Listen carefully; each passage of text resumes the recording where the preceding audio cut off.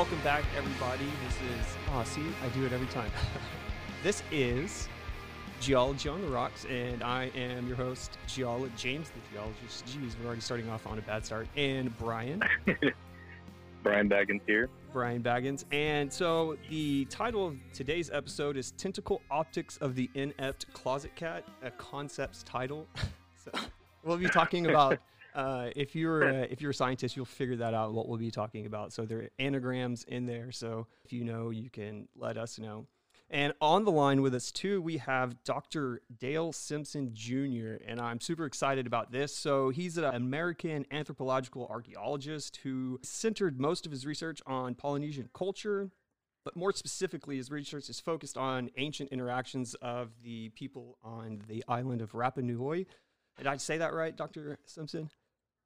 You nailed it. Okay. Okay. Or otherwise known as Easter Island. And then what he has done, I'm not going to speak for him, but he uses geology to answer questions about archaeology and anthropology. He is also been a host on the History Channel's Found, which is amazing. And then also he's contributed to Science Channel's What on Earth, and he is currently on his 11th year at DuPage University. I will let you go from there. Dale? Very cool. Well, hello to all the listeners out there. Thanks for joining this very cool podcast or launch of information. I like the idea of anagrams. That's pretty sweet. So I always start out my chats by acknowledging the traditional owners of the land, both past and present. We all stand on the shoulders of the. Now I'm starting off well. Look this is on the shoulders of giants, and I'm really in my area. We have where I'm at currently. I'm in Chicago. I've spent the last 9 months on Rapa Nui where I do my work, so I always want to honor those ancestors that live there, the Polynesian ancestors, but also the local indigenous groups of my state in Illinois here, the Illini, the Potawatomi. These groups have come before us, and I'm honored to continue their trail. I think in short, a great introduction. You know, I use a little geoarchaeology, so it's just sort of a term. What we're interested in geoarchaeology is still questions of the past, but we're using patterns found in the geological record about humans. How do they pick different types of stones to use? Were they miners of the past? Were they geologists in the past? Well, how did they see rocks? I mean, obviously we have a very scientific view today, but I've found with a lot of my research, the people of Rapa Nui were real geologists. And for those that don't know, Rapa Nui is the famous island that has the big moai or statues that represent ancestors. And that material that was used to make the moai, it's called topolapoli. It's actually a hylotuft. It's a type of ash that it cools very quickly when it meets water. So why I start with this, because it's the weirdest thing. Rapa Nui is probably the most, I would argue, in the Pacific, one of the most geologically diverse islands. We had about 100 volcanic activities that created the island. And we can from there argue that we have maybe 100 different types of rocks that were created through the process from the magma chamber to forming out to come out to lava, and then all of the processes of eating away the rock that the island has gone through in the last 800,000 years of its sort of geological history. So I think that this island is a perfect chat for your podcast, because I think we can get at a lot of information about the island itself, about its own geology, but then how do humans have relationships with geology? And that's hopefully something we can talk about and inform our listeners today. Yeah, that sounds, I mean. That's very elegant. Okay, I think that's a wrap. Like, good job, guys. That was a great podcast. So that's awesome. So I guess, so today, I guess we're going to be talking about not podcasts. Geez, man, we usually do this in the evening over a glass of whiskey. That's why it's called Geology on the Rocks. Yeah. So, I mean, it kind of calms. On the rocks? Yeah, so it kind of calms the nerves. So just an outline. So yes, we're going to get into the geology and the research that Dale has done on Rapa Nui. But so we're going to talk about plate tectonics, just an outline of how this is going to go. So you're a little bit more like, what's going on here? So we're going to just do the introduction of plate tectonics, talk a little bit about Alfred Wegener and his idea and the evidence that he used, because he used what he saw as evidence to kind of build out this theory of continental drift and then how he was kind of laughed at in the scientific community because he didn't really he had a really weak mechanism for why he was all doing it. And then we can bring it together with Harry Hess and how he kind of, his research when he was in the Navy, mapping the seafloor, kind of gave birth to the idea that the seafloor spreading, that kind of revitalized the continental drift theory. And then just, we're going to briefly talk about how once it kind of formulated the different types of boundaries and what that means, and then all the things that it can explain. And then we'll just do a quick question, and then we will talk about Dale's experiences with the sciences. That sounds all right to everybody out there. And then we'll conclude it with another edition of That Freaking Rocks. We'll talk about a little bit about music. So, Standing. Okay, plate tectonics, right? So it's kind of when we think about theories, right? So this is kind of like a new concept, I mean, relatively speaking. So there's much older theories like the theory of gravity, right? So, but it's been expanded on with the theory of relativity. But in the idea of plate tectonics, it's a kind of new theory since like the 1960s is basically when it kind of all gelled together. And it was the first. It was when it was accepted. Yeah.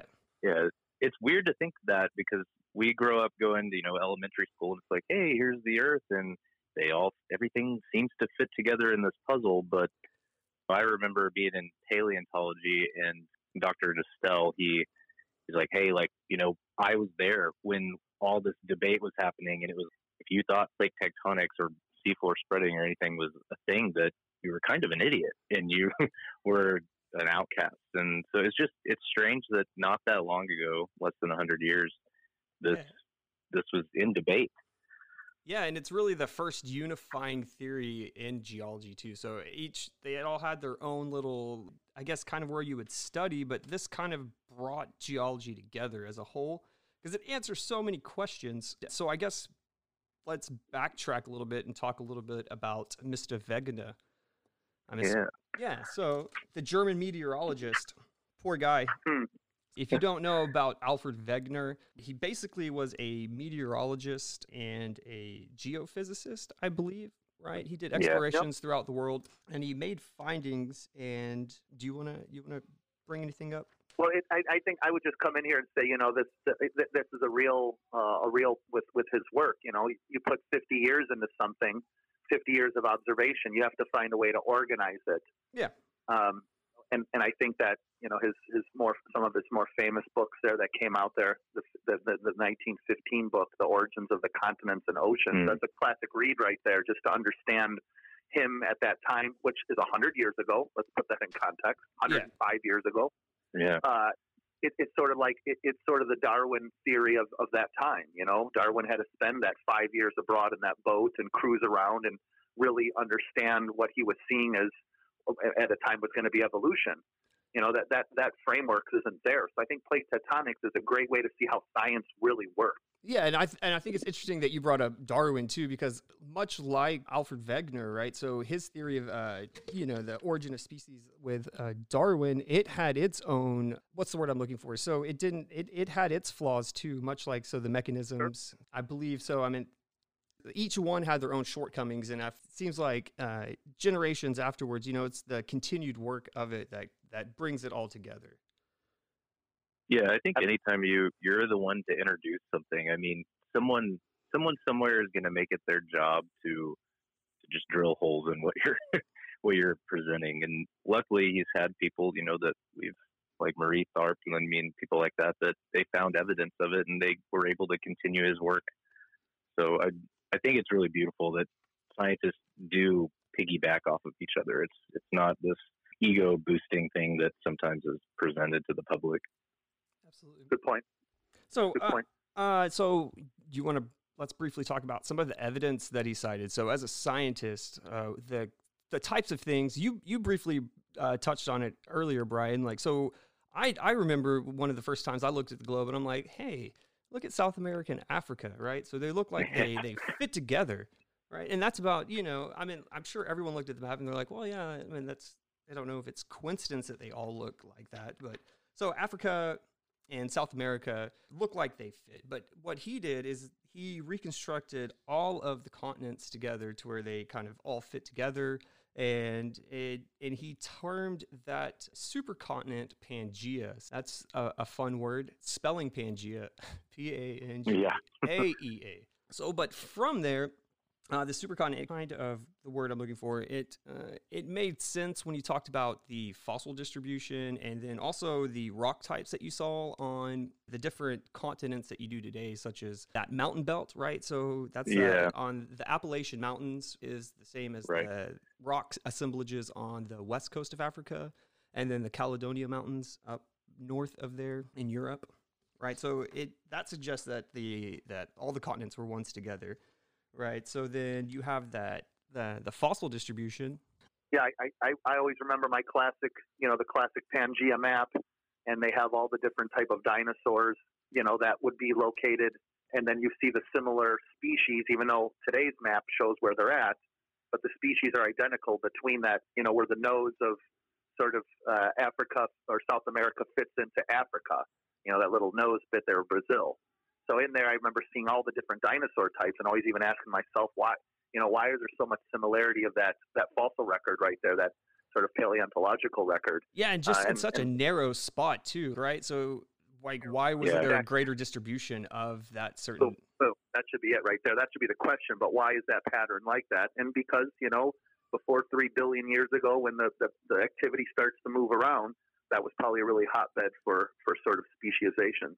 Absolutely. One thing that really speaks to me is the floral fossils, so the plants and everything on Africa and South America. You have some preservation there, and to me, that's very indicative of what the climate was at the time, and the fact that those two places, now separated by an ocean, show similar climate in regions of different types of plant growth. Then that, I agree, like the dinosaur thing, but the plants, that they have to fit together. There has to be a reason that you don't see one type of environment versus another in the fossil record at that point.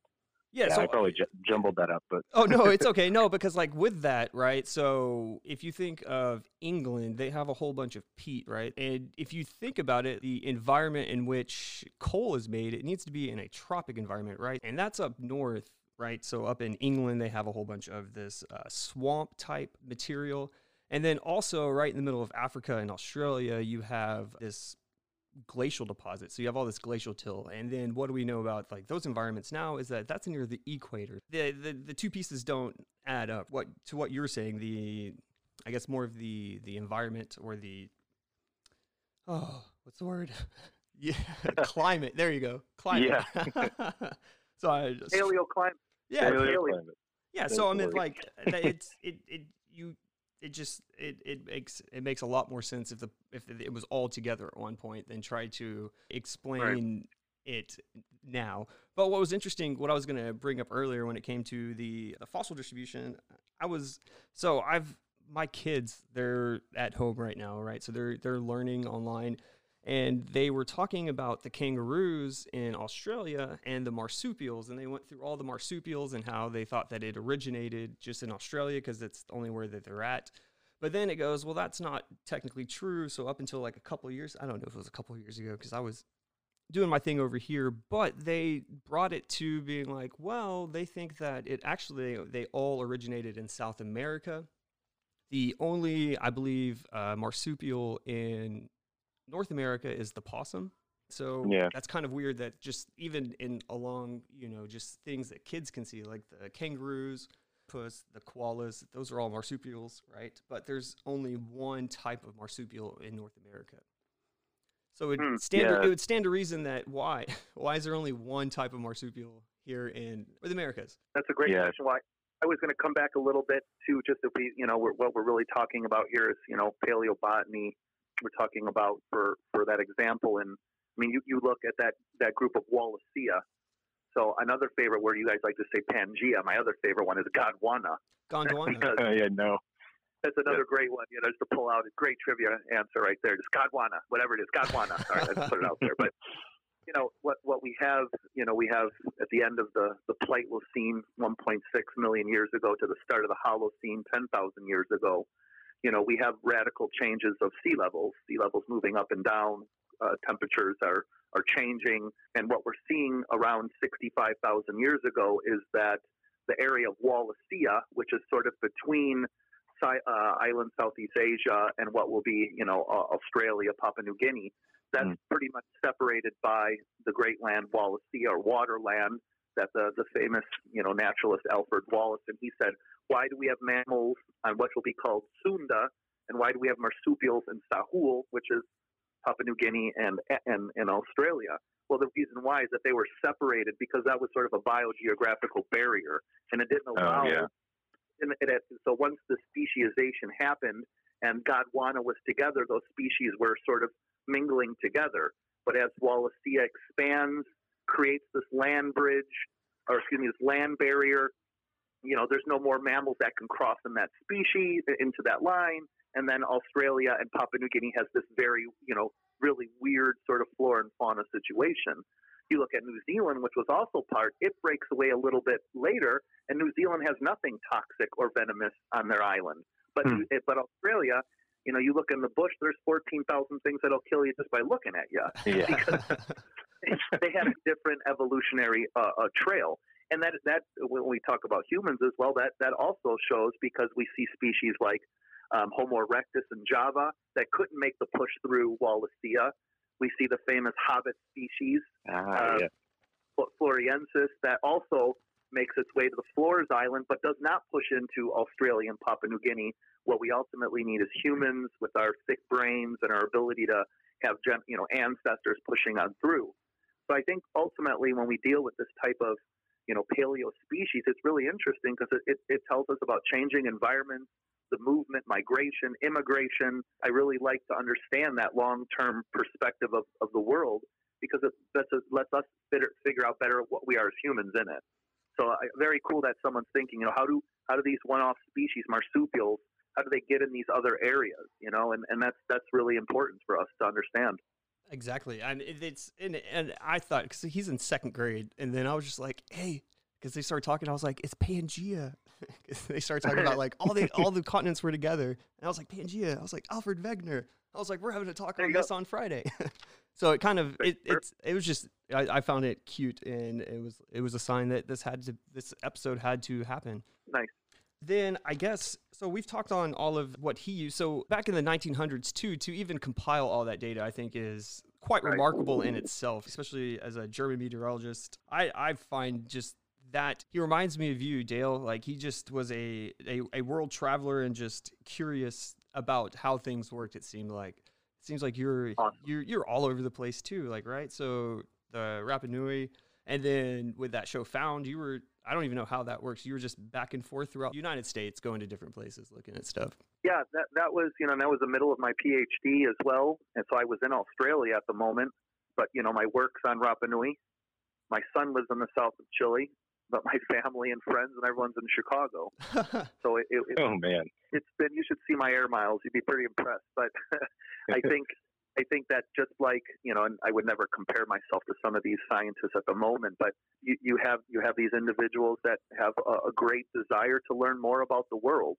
That's my strength. My mom, she's a genealogist, so she's constantly studying our family roots, and where she digs in the paper trail, I'm sort of digging in the dirt trail. So we're both interested in the past, but there's multiple records that you're after to better understand the past. I think that, with Wegener's work, he had to do that, and he didn't have the framework at the time to put this all together. He's making these general observations. He's creating hypotheses. But the thing is, he's not really a top-down deductive scientist, because this theory did not exist. Yeah. That's what's cool about it. He's building theory. And that's some of the hardest thing to do. When people say I have a theory, I get a little upset. I'm like, no, you don't.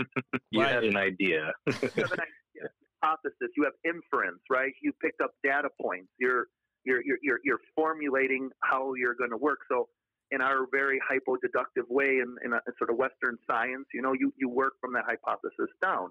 Now, I'm not saying that sort of non-deductive work. Sometimes you go from your patterns and your evidence, and you form something. You need inductive and deductive types of science. They're both important, right? Yeah. We're just more used to the way we learn in school: form a hypothesis, makes observation, do a test.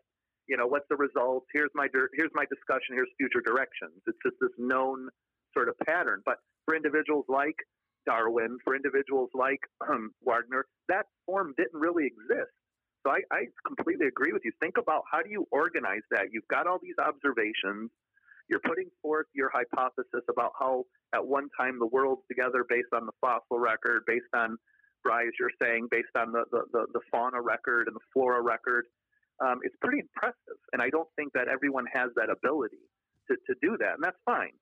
Not everyone is, we need specialization. But when you see some of these great thinkers of their time, and this is before Wikipedia, this is before they're going online. Yeah. And they probably have to test themselves.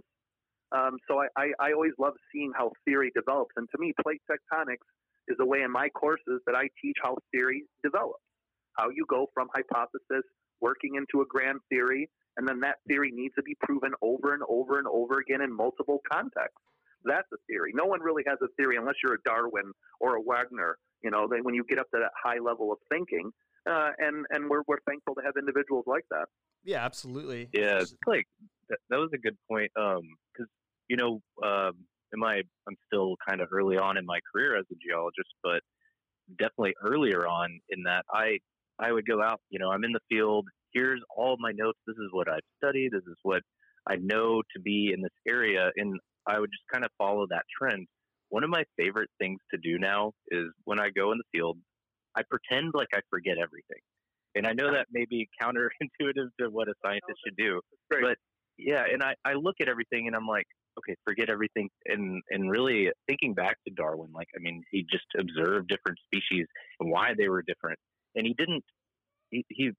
started from there. And that's one of my favorite things to do, is just act like I don't know anything and just observe.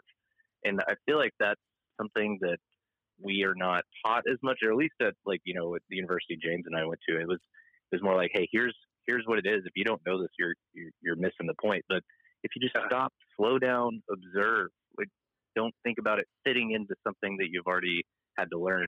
I feel a beautiful thing that I really admire about these theory generators. Absolutely. And that's a great point. And you can come into Summit Anthro in the social sciences here, and we talk about the postmodern critique a lot. You don't see things as they are, you see things as you are. And then that at least starts, tainting your ability to be objective, to be holistic, and I like it. I have something similar. I assume everything is natural until proven cultural. Everything to me, people come up, oh, look at this rock. It must have been made by humans. And my I don't go into the human line until I think, oh, what are the natural processes that could create this, right? What are the ways it forms through, petrogenesis, or, sort of the decomposition of stone through time, or whatever process we want to talk about in a post-depositional phase. But at the same time, people want to make that quicker jump to say it's human. It's just funner. Oh, it's more fun. Like, oh yeah, look at it. Well, it's their theory, right? There it is. So it's but again, I just assume everything is natural until proven cultural, and I think that sort of helps. So I can appreciate what you're saying, Brian. For two different sciences there, but we're trying to go at it with the same way. I do have some theory that I help me fill out, and we always go back and look at past publications and work that's been done. You never want to regurgitate someone else's work. That's the worst thing you can do. You want to build onto this corpus of knowledge that is the scientific record. So I do think we have that issue, and especially American sort of scientists, we're very individualistic, right? Mm. So you can see other groups, other cultures, they study much more in larger labs and sort of larger collective projects. Most of the Americans, archaeologists that I see that go to other places, they tend to take over a little bit. They tend they tend to sort of stretch out a little bit more because they're comfortable with being individual, where other groups are a little more group based. So again, there's tons of lines in here. So that's my cautionary tale. Don't see things. Try to see things as they are, not as you are. And that's the hardest thing about doing science, is cutting yourself out of your research. It's very, very hard. Yeah, you could definitely get married to it and try to take out your biases. I guess that's the biggest. Woo! Y'all are so good. I like talking to y'all. But it's good to ping off. We're the triangle here, and we're coming from different angles. Yeah. No, I love it. I was just saying we're a triangle here, right? And we're coming in different views of the record. We look at different records, but our goal is still the same, is to give an objective, fact-based, hypothesis-tested conclusion about the data set we're looking at. And you can have a variety of theory backing you up or a variety of studies backing you up, but at the end of the day, you really have to create a conclusion that either supports, denies, proves something, or put something forward for future work. That's why most anthropology papers, the last paragraph is always a future direction. What do we do with this to move forward? And I think that's really important to keep that ladder of science going. No, absolutely. Well, just to bring on that too, and I think that too also, like, people think that science always has to prove something, but I feel like, what is it called? It's the null hypothesis, right? So what's not true is almost equally as important as what is true. Outstanding. Definitely. Right. So, I mean, like, so then it just shows like, hey, then we don't need to follow this rabbit trail. Yeah, it creates bound. It points you in a direction. I recently have been mapping flood deposits, and so I caught myself. I was like, I really want to find this, late Holocene deposit, and everything checked off on this one outcrop, and I was studying it, and I wanted it. I wanted that, to whether or not it was because it was 110 outside and I was getting hot and like I'm ready to go kind of thing. But then I found the mesh wire in this outcrop, and so that put it at maybe at most 100 years old. And so I was kind of bummed out. I was like, man, I was wrong. But that data is still so useful, because now I can say, hey, like, this is a flood on record. This is what it characteristically looks like. So it's not that, hey, I really messed up, and that, it's not that. It's you're observing. You use that data, and it creates a boundary for you in what your discussion will be. Nice. Yeah, I like that. That's slick. It was slick. I did topple down that outcrop.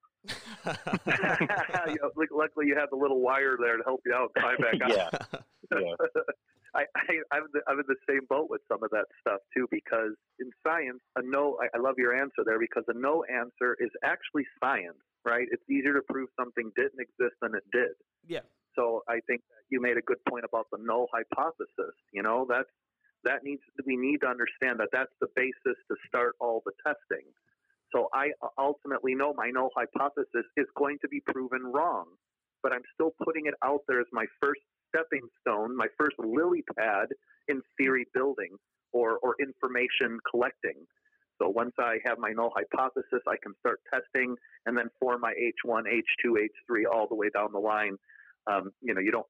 So, but again, it's a circular thing where, if one of the three hypotheses doesn't pan out, I reset.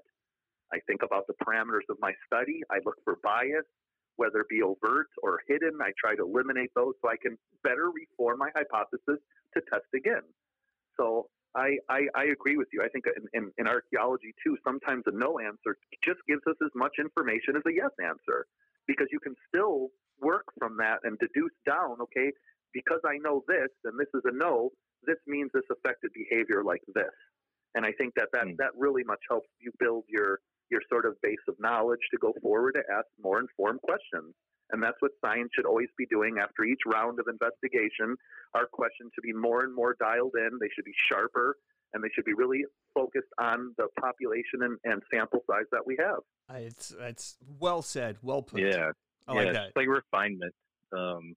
It's a clue on the way to the summit. Really, is what it is, and it's almost a rush. Like you at least got some data. All right, now I know. Now I know how I want to go up this maybe next 10 feet of the mountain.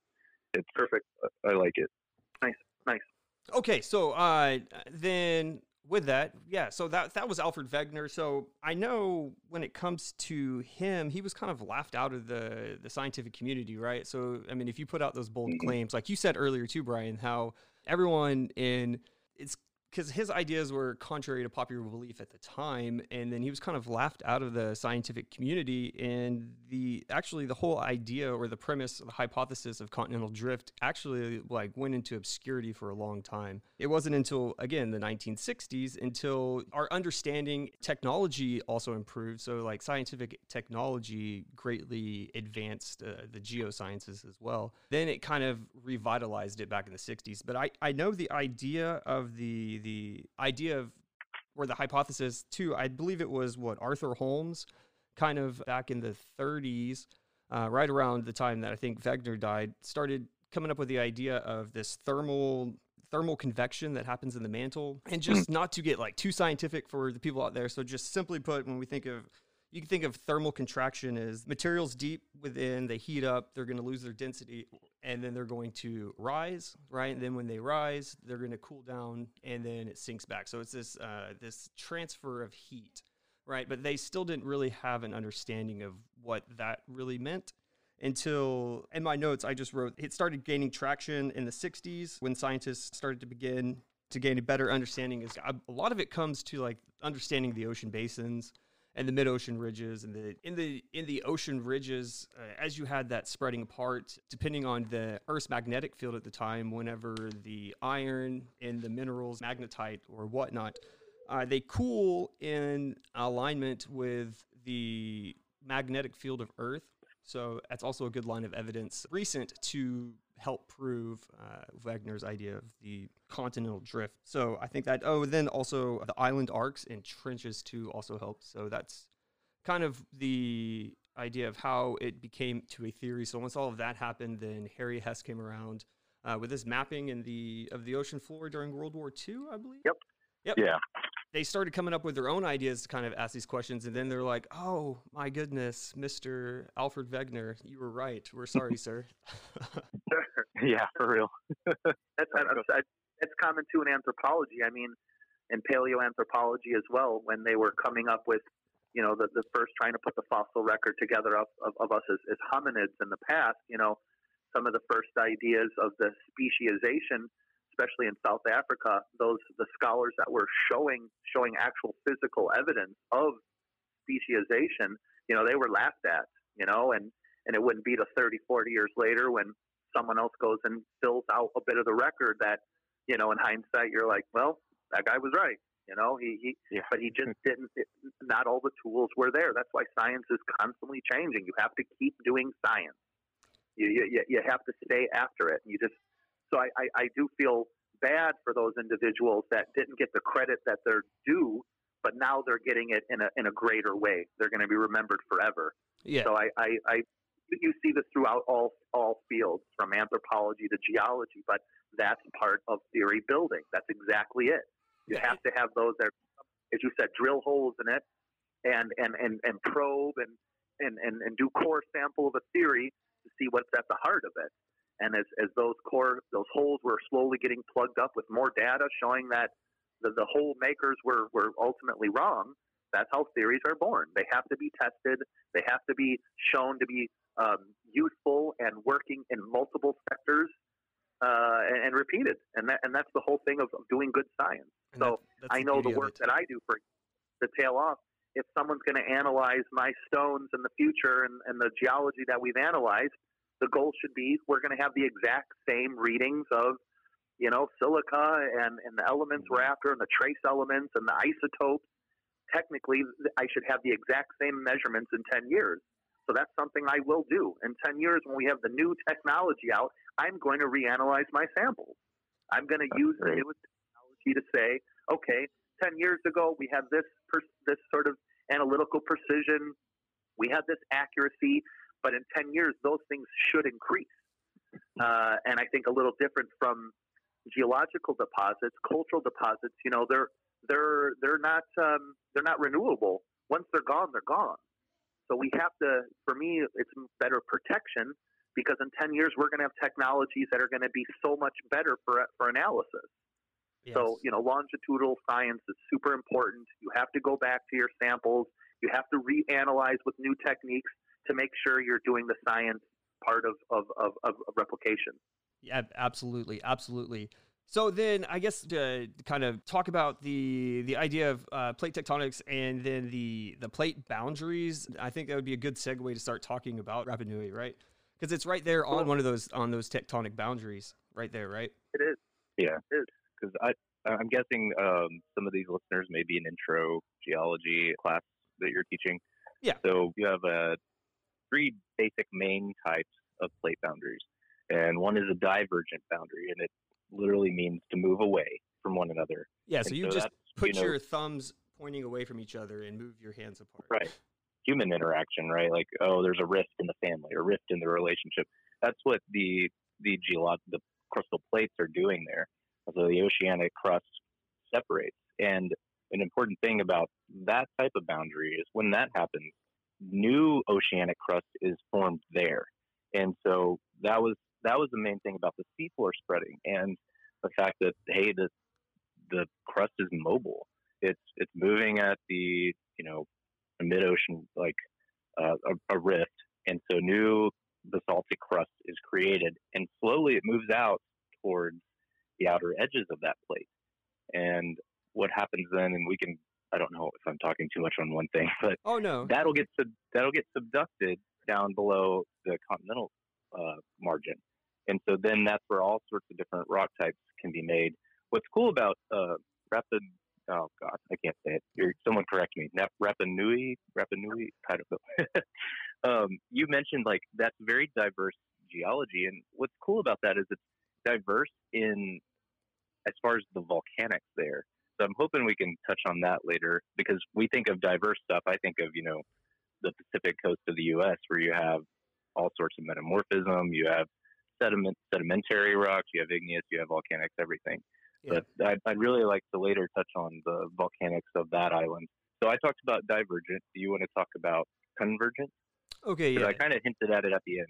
Yeah, no. So you have convergent plate boundaries, and that's where you have the interactions between the plates, right? So it's not static. So there's give and take, right? So where it's being formed, you kind of have this slab pushing. So then, depending on the density of the type of crust that there is, it's going to depend on whether one's going to be subducted or the other one is going to not be subducted. And subduction, just one plate is going to go beneath the other plate, right? So you're going to have the three types of your convergent plate boundaries. And this is going to be, you can think of the two types of crust. I don't know if we've talked about this. So the types of crust, you're going to have continental crust, and then you're going to have oceanic crust. Continental crust, it has a density of about 2.7. So geologically, we call it it's granitic, right? Your granitic continental crust versus your oceanic, it's going to be basaltic. So it's going to be about 3 grams per cubic centimeter. Yeah. Okay.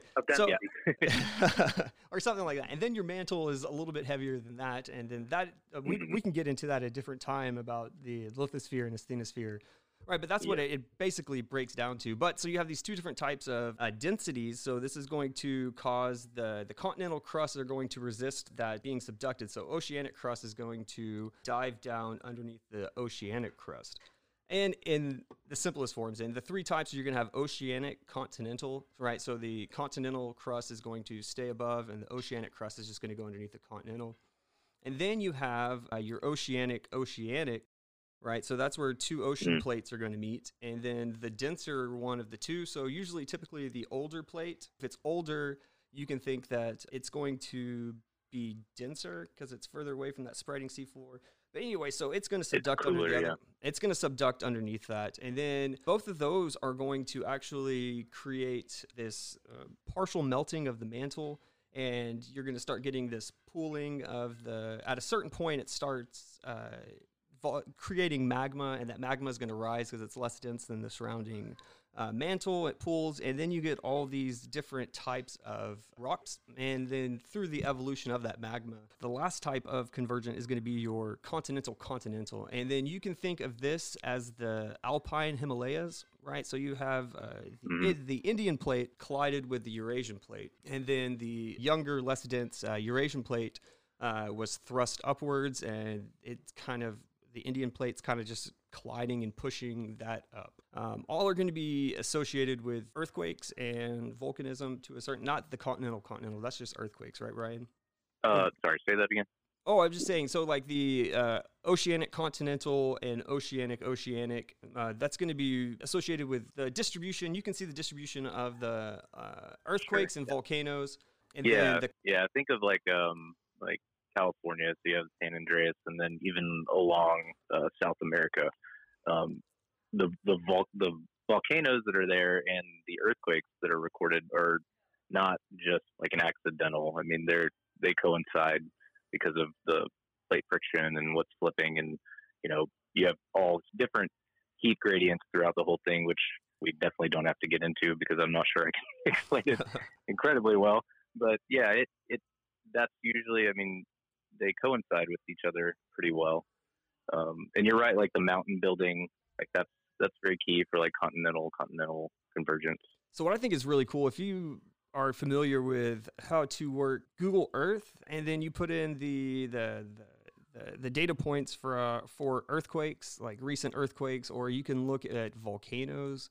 Like you can see the actual outlines of all the plates. It's really fascinating. Especially what I like to do is if you can see at the point where the subducting oceanic crust is actually melting and pooling. Because if you overlay the volcanoes on top of the earthquake distribution, right, you can see the depth at which the earthquakes occurred, and then at a certain point you start seeing volcanoes, such as the Andes Mountains, or you can think of the Aleutian Islands as that island arc, right? Yeah. So you have earthquakes that are happening along that subduction zone, but then a little bit further back, where these deep earthquakes are happening, you start seeing these volcanoes, which is, I think, fascinating. Oh yeah, I love that. That's some good points there because we know, and just to slide into the discussion a little bit, where with Rapa Nui, we really have to deal with three main plates, and we obviously have the main Pacific plate that the majority of igneous basalt is created from, and then the Nazca plate, which is being subducted underneath the more South American Andes plate, and that's what creates those mountains, that subduction. So what we understand from our calculations basically is the Rapa Nui is also next to something called the microplate, the Easter Island microplate, and it's sort of juxtaposition between the Pacific and the Nazca plate. But as the Nazca plate is moving between 2 to 7 centimeters every year, it's slowly being subducted under this larger South American plate. So in all reality, in geological time, hundreds of millions of years, one day Rapa Nui will be subducted under South America. So the islands in the Pacific, they live and they die. They have a life. They don't last forever. There's a really great Disney Pixar thing called Lava. I don't know if you've seen it. I think I have. Check it out, but it goes through this process of this very proud, high volcanic island that sings his songs, and he's waiting for a mate, a partner to come along. But geological time passes. You have different types of processes that's eating this island through erosion and alluvial flows and wind. But basically, he's just about to become extinct, and then there's a nice push on a hot. Beautiful girl, and the whole story is, I lava you too. I lava you. And it's a really cute thing, but it shows a little bit of this life and death of islands in the Pacific. But that all has to do with that moving plate. So you guys are right. You can't understand Rapa Nui's geology without understanding its geodynamics. Yeah. And that's something I'm sure we can get into with my section there. So I think that your definitions are spot on. You've given a lot of places of the world where you can actually see these places happening. But I can see a divergent plate leaving from the Pacific plate, which is the Nazca, that's separating. And then on the other end of the plate, that's being subducted underneath South America. So I think Nazca gives us a really good understanding of the different plate boundaries and then how that subsequently creates islands in the Pacific. Yeah, and then oh, no, go ahead, Brian. Oh, sorry. I was just going to say, and that may be something like important. I read one of your papers and talked about the different rocks there. And so because you have that subduction going on, the partial melting helps change the magma. Like when you melt that, then your magma signature is going to be different, which is why you have different rock types around that island. So we definitely touch on that later. But I think that's really cool that you illustrated that, hey, it's not just an island out there. It's not just moving in one direction. There's multiple dimensions of what's going on that island. And that's geologically thinking. There's ultimately multiple things that are happening. As we'll get into it, because I think we have one more. I think you guys want to talk a little bit about ocean basins a little bit. Oh, we don't. I think we have belabored the point of plate tectonics. Okay. Well, then I could just start off. Basically we just have igneous rocks. We're this is a Pacific plate, and the majority of of the lava, of the magma that becomes lava later, these are all very what we call OIB, oceanic igneous faults, and it's a family that we find all throughout the Pacific. The majority of the plate.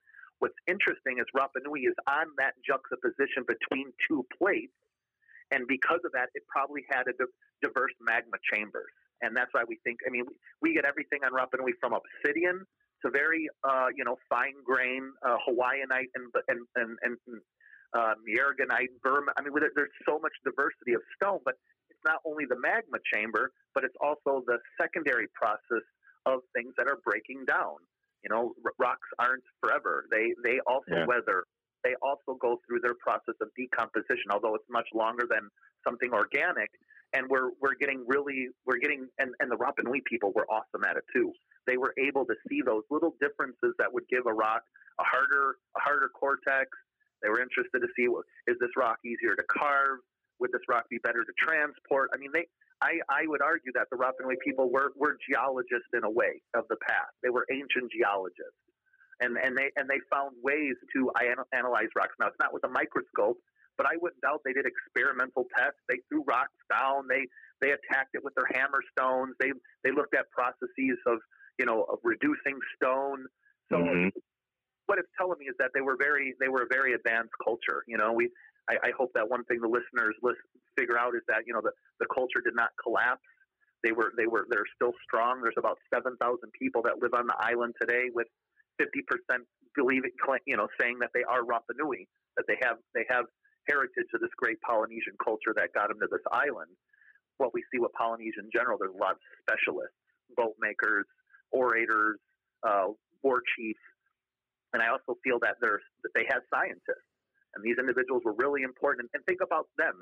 They don't have an overarching theory like plate tectonics. No, not at all. They still had a way to think about and organize their geological knowledge. And I'm slowly reading that record. And again, it's not written in paper. 99% of humanity in our history is not written on paper. It's all verbal. We have to go back into those types of records. So, but no. But needless to say, it's a great place to study geology and humanity. You can study a lot of topics there, marine biology, endemicism. What's really cool about Rapa Nui, if we're getting around the geology around the island, is that it's not really a place of biodiversity. We are subtropical. It's not your typical tropical Polynesian island that you think of. It's actually south of the tropics. But the fish species around, we have documented about 167 fish species. Now, if you go to a place like Fiji or even Samoa, Hawaii, you're dealing with 1,000 fish species. Yeah. But what's really interesting in Rapa Nui is 26% of those 167 fish are endemic. You find them nowhere else in the world. So why that's important is because the Pacific and these areas of boundaries between plates, there where life was originally created. So when we look at things like, when you look at biologists that are interested in this longer, paleobiologists and botanists, what they would argue is that these vents between these plates gave just the right amount of heat, that small bacteria and small little creatures could go to this heat, they can warm themselves up, they could use this heat to make adaptations, to be selected, to continue their genes, we'll say, or their ability to reproduce, and they create life. So if we don't better understand plate tectonics, these hot spots, we're not going to understand how life was created. So it's interesting, the very movement of our plates is probably what gave us these heat vents and these sort of magma vents that life began at. So it's a really important point. We have to understand geology and the places of the movement of these plates, because that's what we'll better understand life in general. And I always find that pretty mind blowing. Oh yeah. Honestly, I think that's one of the most mind blowing discoveries. The fact that the Earth and its movement and its heat has allowed bacteria to form, billions of years ago, or millions of years ago, and billions over time. And over time, like even the Cambrian, you just had all these other organisms that formed from the long evolutionary periods, and the fact that now we're sitting around on cell phones and talking about this is crazy. It's mind blowing. Yeah, the vastness of it, right? And chemosynthesis. So wild. Yeah. But that's a good context for your listeners to think about. That's why it is important to understand these type of processes, because ultimately they talk about an evolutionary timeline that most people, it's hard to understand. It's hard to tell people the Earth is 4.5 billion years old.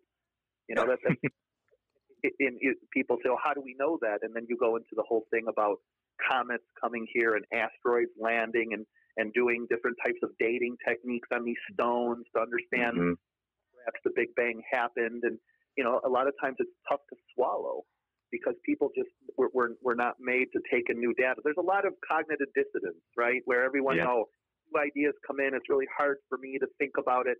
So I couldn't imagine those early investigators that we've talked about, how many daggers were thrown at them, and they had to just keep fighting through and what did they keep building up more information. They're building up their database. They're trying to get more observations out there. So it must not have been a very rewarding process for them. No. Now guys are great, amazing. Where would we be without these first thinkers? But so I take my research with a grain of salt.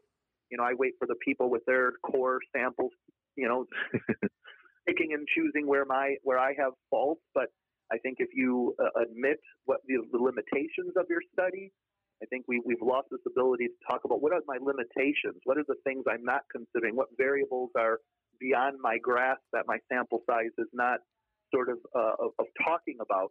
That's when we start doing good science. So that's why those future directions, limitations, that's important to keep building in this ladder of that is science.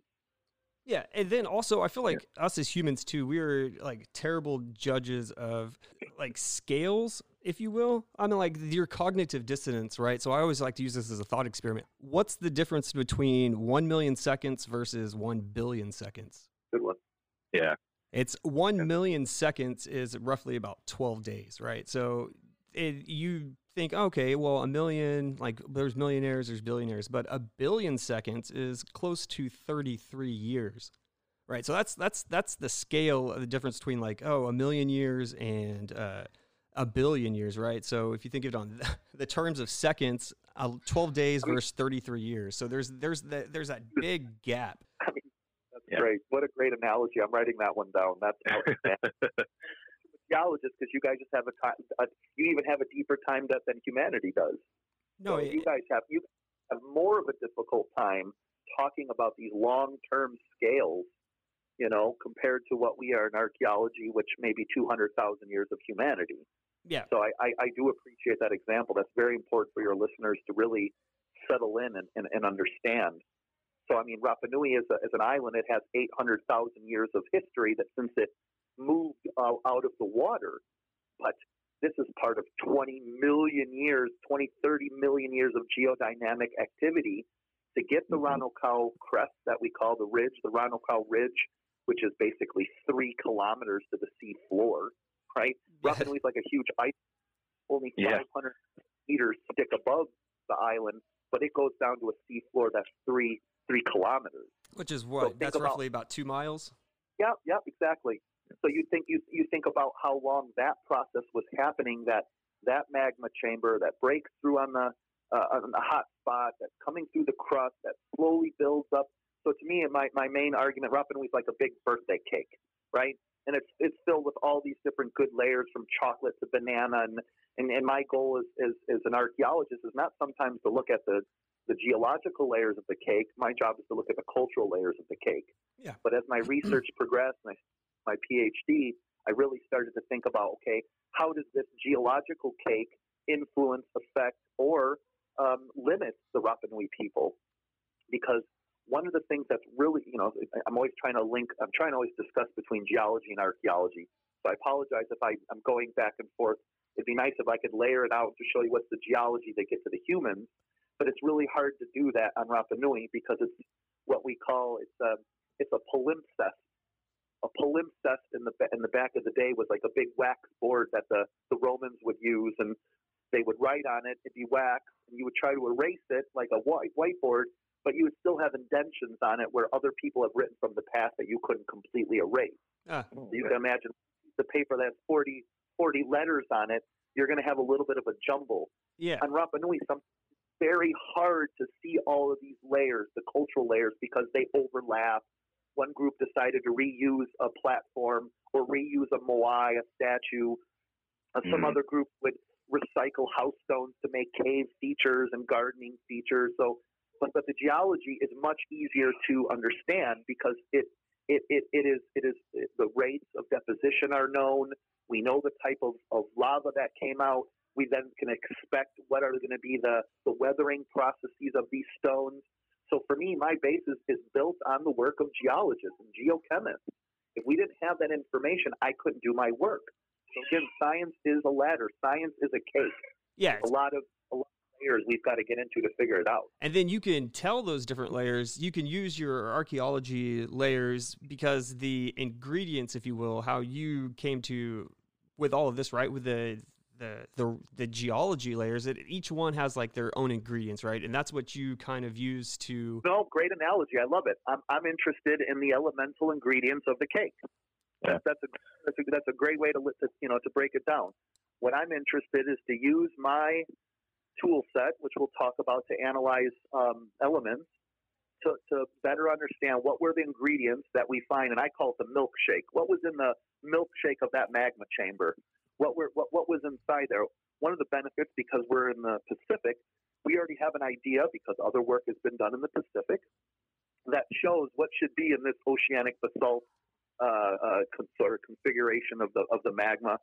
But Rapa Nui, again, because it is farther south, it's not dealing with these huge heat indexes like being in tropics. Yeah. It doesn't have the big speciation and the sort of biodiversity, and because it's a different land. So therefore you're going to have other evolutionary processes for humans, but also stone. They're changing radically and differently. So it's just really, every island you go to in the Pacific, you really have to, although the roots of the islands are the same, the trunk and the leaves and the branches are different. Yeah. And you really have to, analyze them for what they are. That's pretty cool. So then how did you come to